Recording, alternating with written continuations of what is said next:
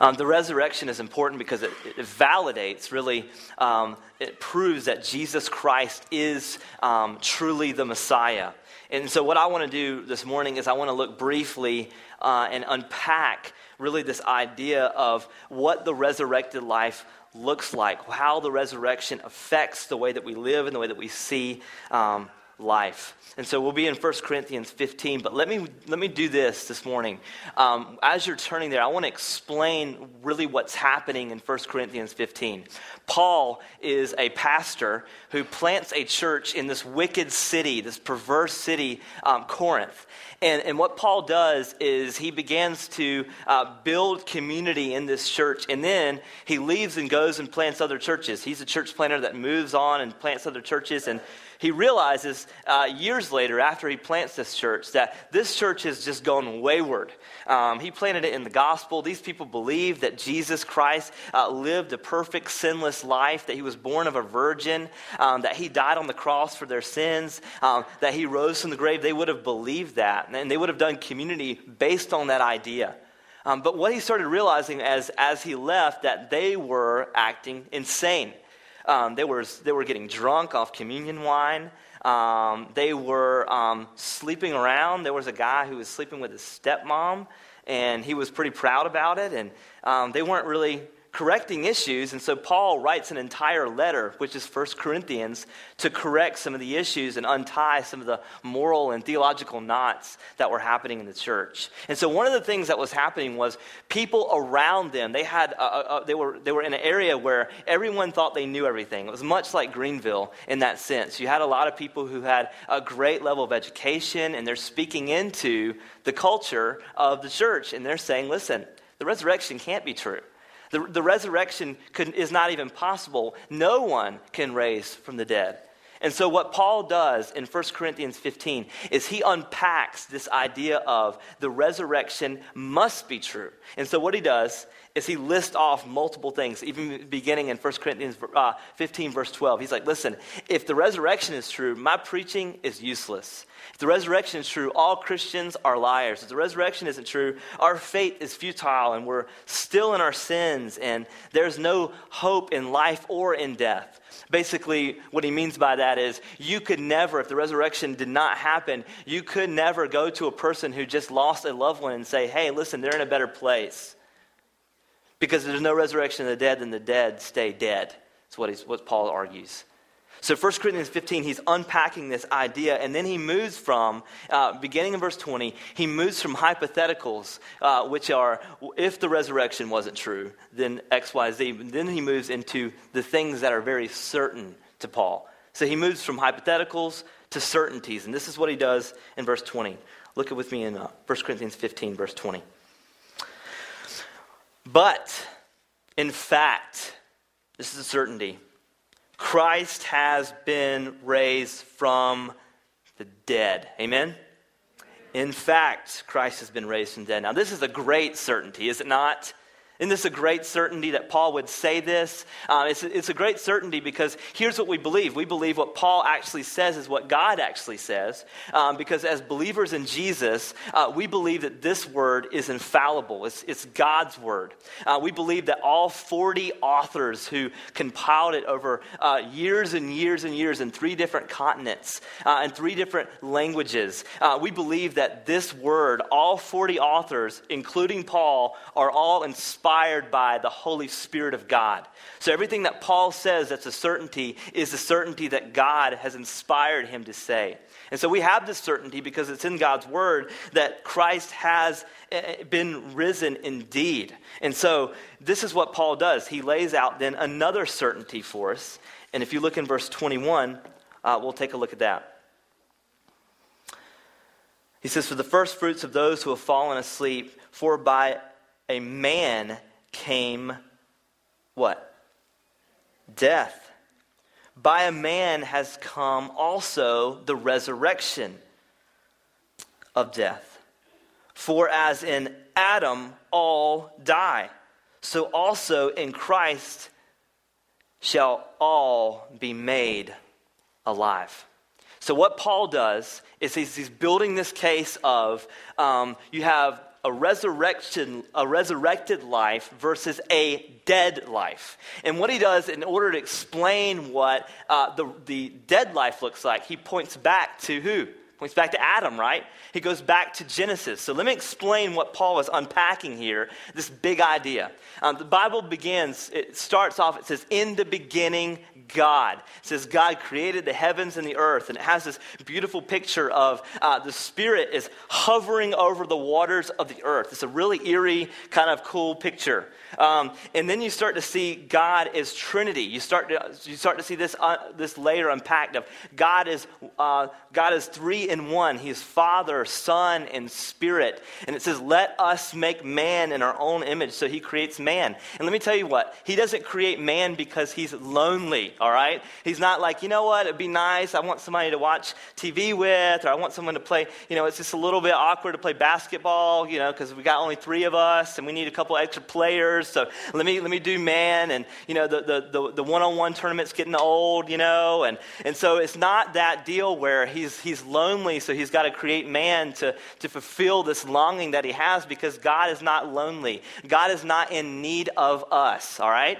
So God's not lonely, so what he does is he creates man on the earth so that man would enjoy him, and so that man would see him as to be worshiped and to be praised and to be gloried above all things. So God places man on this earth so that he makes us in our hearts so that we would worship him. That's how he's made us. So he places man in this beautiful garden. And he says the rest of the world is rugged and untamed. And he tells man, Adam, to make the rest of the world look like this garden. And so man is trying to keep it and trying to do it. And even, listen to this, even before sin entered the world, God realized that man needs some help, all right? He's going, that's not how that plant needs to be made. No, you need a feminine touch, right? And so Adam falls asleep. God pulls out one of his ribs. He creates Eve. And it's an interesting picture in Genesis because you see Adam, he's naming all the animals. He has this responsibility. So he's like, ostrich, giraffe, elephant. And then all of a sudden, he's woken up from his sleep and he sees a naked woman show up. And he's like, that's mine, right? I don't know how to name this other than that. That's mine. It's woman, which means mine. He says, and then he goes into poetry. He's like, this is the bone of my bone and the flesh of my flesh. And all of a sudden, he's like a poet when a naked woman shows up. And so he has this relationship with this woman. He has a marriage with this woman. It says the two shall become one flesh. And there's beautiful sex in the garden. There's man and woman naked and unashamed. Every man from that point on has been longing for that, to be naked and unashamed in the wilderness with a naked woman, right? And so what you have here is man and woman who are one, and they have communion with God that is perfect and sinless in this world. And it says, Scripture actually uses this rhythm phrase over and over again. It says, and God saw that it was good. And so, all things, God gave man so that he would enjoy God. He gave him woman so that he would enjoy sex with this woman. He would enjoy relationship with this woman so that he would ultimately realize that God is good. He gave him beautiful food and wonderful trees to eat of in the garden so that when he ate of this tree, of a particular tree, and when he would enjoy worship and plowing and making the rest of the world look like the garden, all of that was so that he would look up to his God and say that God is a good God. This God loves me. There was no other gods to be worshipped. There was no idols. He was it. So all of his affections, all of his desires were on God. But listen, God gave Adam one verse to memorize. And here it is, Genesis 2:17. But the tree of knowledge and good and evil you shall not eat. For in that day you eat of it and you shall surely die. This is the only verse that man had to memorize. This is it. There wasn't any other verses left. There wasn't the Bible. This is it. Everything else he had direct communication with God about. If he ever wanted to know anything about God, he could just ask, right? Just communion. He's like, listen, this is one verse. Don't mess this thing up. This is it. Don't eat of this particular tree. And what happens? It says the serpent is more cunning. He comes into the garden. Satan comes into the form of a serpent in the garden. He begins to tempt this dude's wife. And then she begins to talk to the serpent. And it says that Adam stands there in passivity. And she takes the fruit and she hands it to her husband who was with her. He's standing there. And she begins to butcher this one verse. She says, you shouldn't eat it or touch it or you'll die or something. And he's just standing there. So you have this passivity that's taken place. And so Adam sinned before God because he takes of this fruit. He fails to heed to the word of God. He doesn't memorize the verse very well, and he doesn't apply it. And so Romans 5:12 says, just as sin came into the world through one man, and death through sin, and so death spread to how many men? All men and women, because all have sinned. Romans 5:18 says, one trespass led to condemnation for all men. And so Adam, because of this now, all of us who were born of Adam, they were our first parents. We are inherited this curse of sin in our lives. So we are born really with a heart that all it knows what to do is sin. That's it. That's what we're born with. So everything that we want to do is longing for creation and not the Creator. That's what we long for. We long for more intimacy with other people other than God. We long for more food. We long for more wine. We long for more entertainment. We want more and more things, but we hate the God of the universe. That's how we're created. Psalm 53, 2-3 says this, God looks down from heaven on the children of man to see if there are any who understand, who seek God. They have fallen away. Together they have become corrupt. There is none who does good, no, not one. And Romans 3:23 says, all sin and fallen short of the glory of God because of this problem that we have, the sin heart issue that we have, that because of Adam's sin we're born into. And so what does our sin do to us? Here's what it does to us. Let me just show you this in Colossians 2 and Ephesians 2. It says this, and you who are dead in your trespasses, you're dead in your sin. Even Jesus says this in John 8:24. I told you that you would die in your sin. John 8:34, it says, truly, truly, I say to you, everyone who practices sin is a slave to sin. Romans 6 says, you are a slave to sin. And so this is what that means. That everything that God has given us, everything on this earth that God has placed, even in the garden, that was supposed to be so we could grab a hold of and say, this tastes good, so God who created it must be good. I want to worship God. Rather, that we don't have that anymore because of sin. Now what we have is, this tastes good. I want to worship this. This will be my God. This will be my idol. This will be my satisfaction. This will be my joy. And so the Creator is placed on the shelf because of our wicked heart desires and longs for creation and not the Creator. Let me just take an example of that. What you have, think about food, for instance. If you have food and you looked at food, and food is, yes, to make us live. Absolutely, God's created food so that we could continue to live and survive, right? But He's also made it taste really awesome, right? Like when I take my son to Burberry yogurt, and I pour in the cake batter yogurt, and then he goes through this just plethora of stuff that he can choose from, right? They even have, cookie dough slices and little pieces of cheesecake, and then you have that, I don't even know who invented it, but I want to kiss him when I meet him. It's that thing, it's like that cream stuff that comes out, and it's like you press it, and what is it, like whipped cream in a jar or something? It's unbelievable to me that you can squirt it, and it like melts into the very fabric. Anyway, don't even get me started. And so what I want to do, though, is I want to tell Finn, when he asks me, why is this flavor good? I want to say, well, because God is good, and God loves you so much that he made these flavors. When they combine, they just explode in your mouth, and you just should worship him more. And that's why he's done it. And so every single thing that he's given you, colors that he loves, that my son, he loves a different color every week. But he asked me, why is blue good? Because God made blue a beautiful color so that when you see it, you're supposed to worship him. You're supposed to long for him. You're supposed to love him because it's made that way so that you could look to him as good. But what we do with food, for instance, is we worship food. It becomes our idol. And you even have on the Food Network, there's whole shows on comfort foods. Comfort foods. I thought the Holy Spirit was our comforter. Isn't that right? Isn't he supposed to be our comforter? But no, food has replaced the Holy Spirit so that when we have a really bad day at work, when we go home, we go straight to the refrigerator, and that will survive. That will help us with our longing and our stress for just a temporary moment. But it won't last. But that's how we do with food. God has created wine for us to enjoy. You look in Ecclesiastes, you see Song of Solomon, he's consistently saying, you are like good food and good wine. He's consistently saying that about the Savior.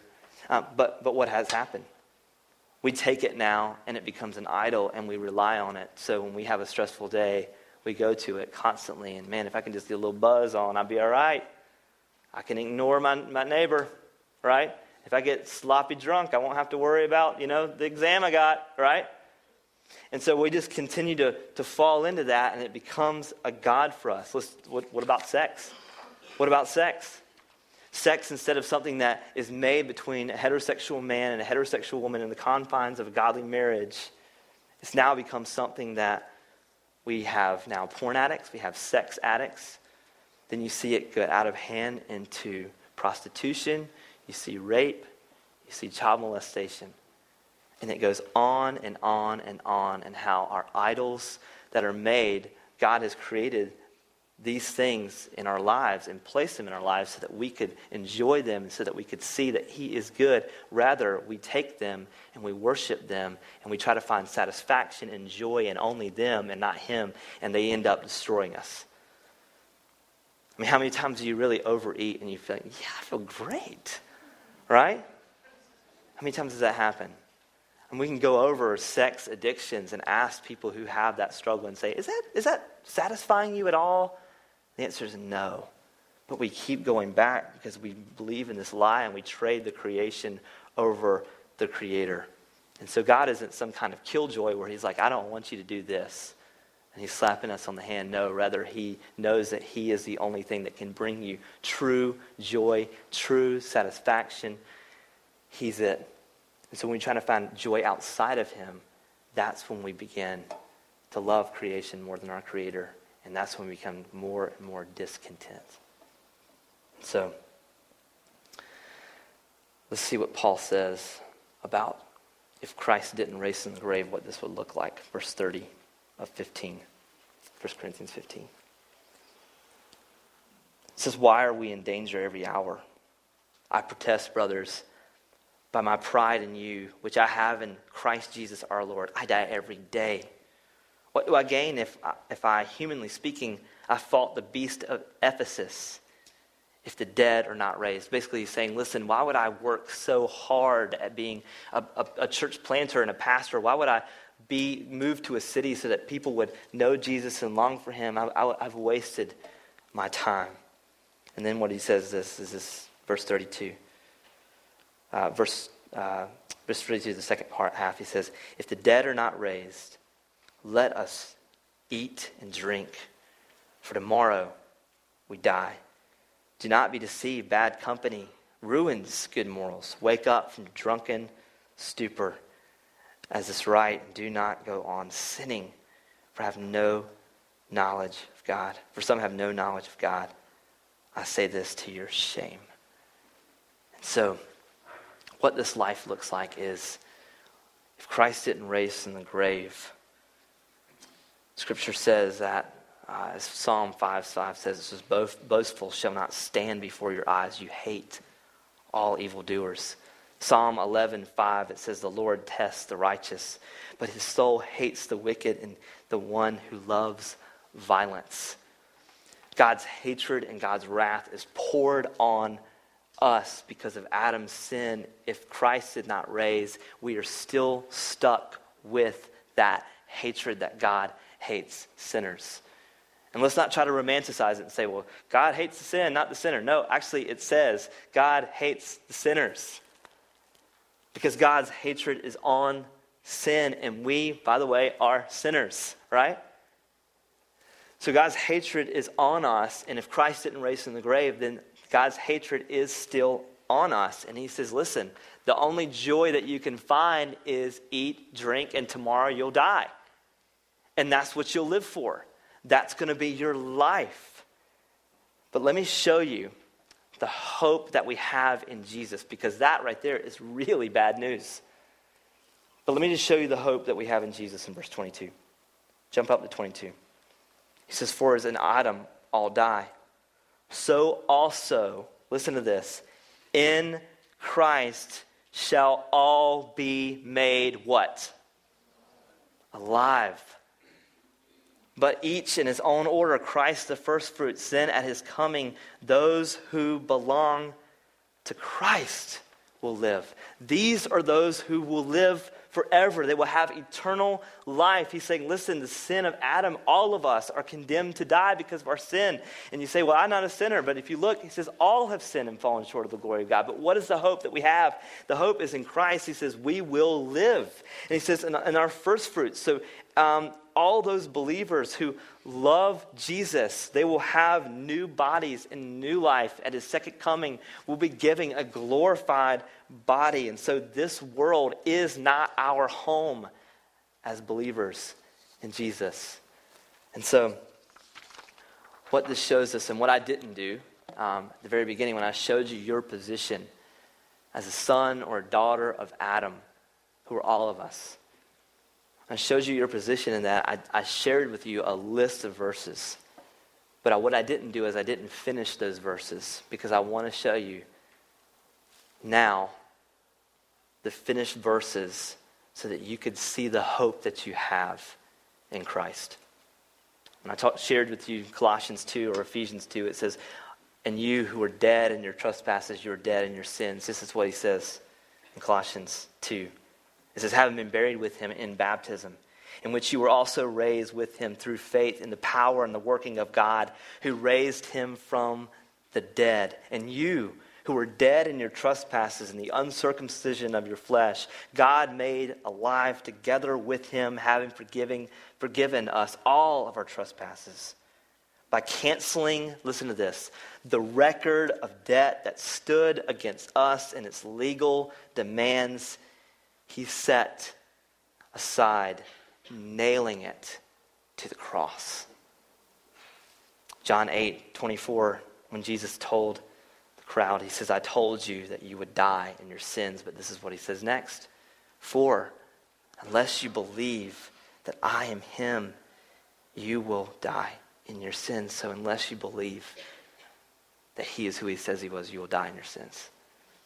John 8:34, it says this, truly, truly, I say to you, everyone who practices sin is a slave to sin. We've read that. But here's what it says next. The slave does not remain in the house forever.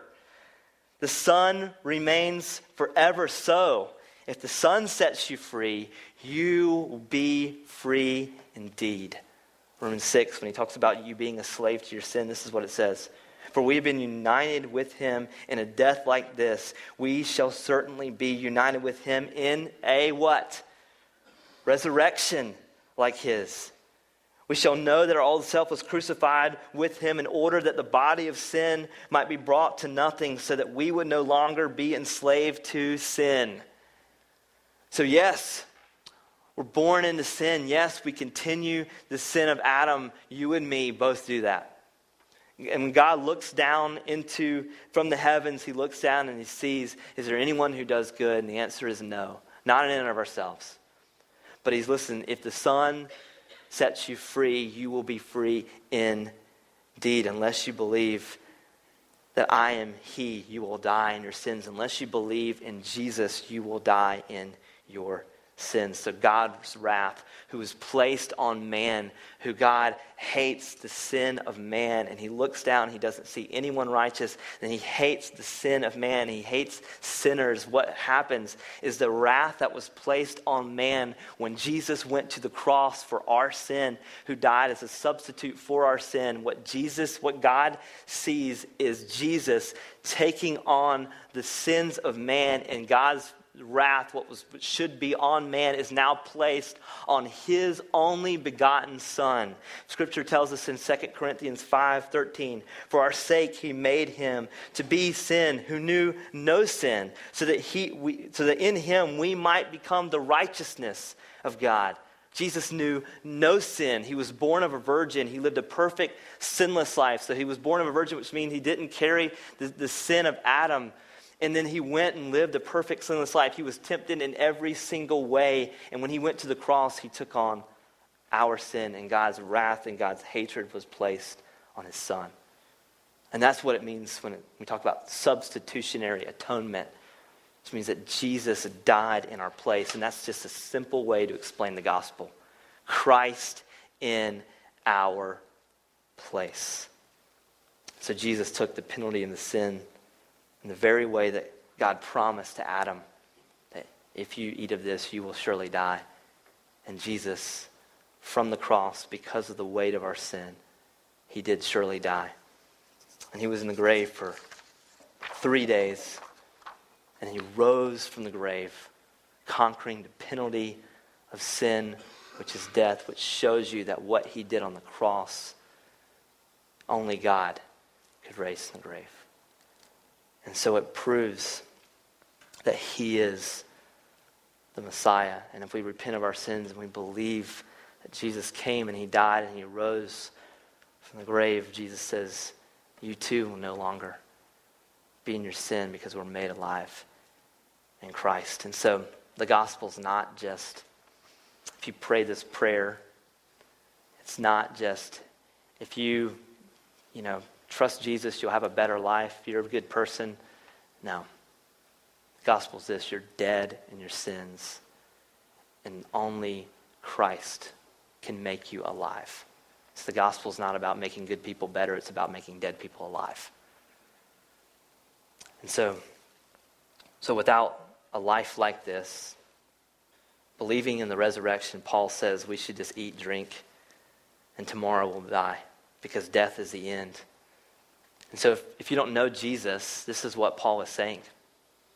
This is your heaven. This world that we live in is our heaven. So all the things that we consume and all the things that we love, that is the most joy that we'll ever see is in the created things, not the Creator. This is our heaven. This is it. If we don't know Jesus, this is it. But if you belong to Jesus, this is your hell. Because there's a new heaven and a new earth, and you will receive a new glorified body because Christ has risen.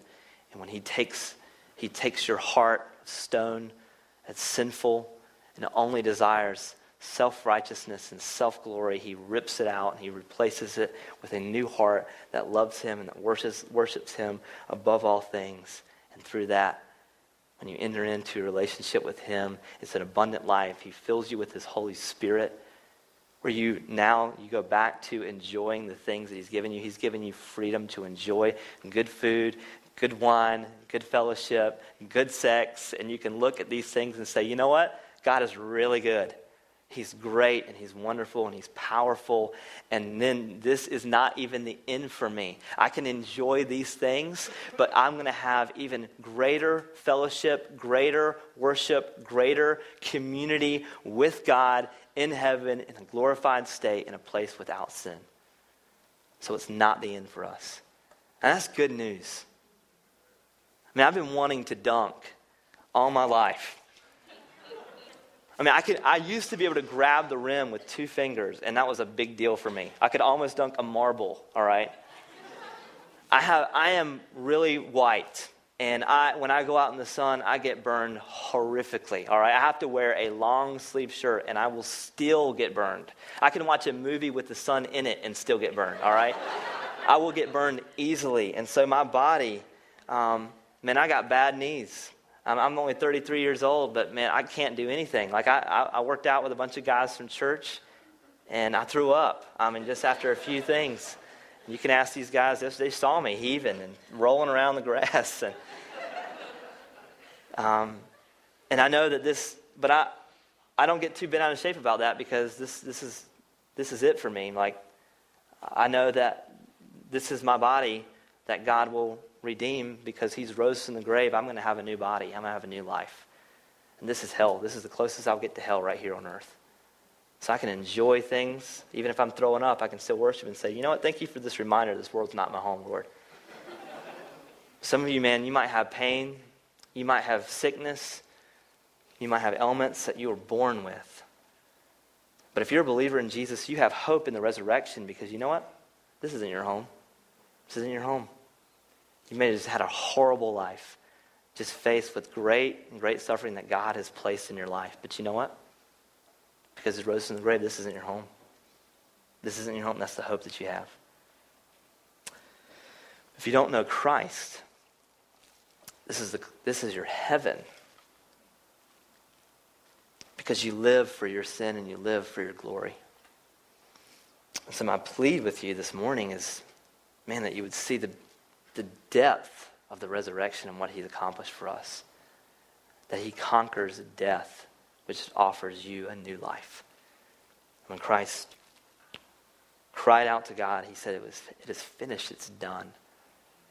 So when you take your sins to him, he forgives you of all your sins. He cleanses you of all your unrighteousness. And so for the one who doesn't know Christ, this world is all they can live for. And I believe also, as I'm saying this right now, I think there's someone in this room that thinks they know Jesus and they don't. And they say, you know what, I'm going to do just what I can to get by so that I can get to heaven, but I'm still going to consume and enjoy this world more than I do the God of the universe. I'm going to love creation more than I love my Creator. And I'm going to get by. I'm going to fool everybody. And I'm going to live like hell so that one day I'll just get to heaven and it will work out. But listen, you're missing out on the abundant life that Jesus offers when he gives you that new heart. And then you're missing out on eternal life. And Scripture says in Romans 6, 1 and 2, it says, what shall I say then? Are we to continue in sin that grace may abound? He says, by no means. How can we who die to sin still live in it? So when Jesus saves us, he makes us a new creation. Our old man dies, and behold, all things become new. And that is only through his resurrection. And so this morning, what I'd like to ask you to do this morning, if you're a believer, I'd like to ask you to be thankful for his resurrection, because this world is not your home. And so when you look at your life and you look at things that will press you and things that will stress you, with the sufferings that you may face, the financial tension that you may see, the marital tensions that you may see, just be a reminder that this is temporary. As Peter says, this is only happening for a little while, which he's saying your life, but you have eternity to look forward to because of the resurrection of Jesus. If you're not a believer, this is the closest to heaven that you'll get. And you'll miss out on the abundant life, and the only thing that you long for will never bring you true satisfaction and joy, and actually it will end up killing you.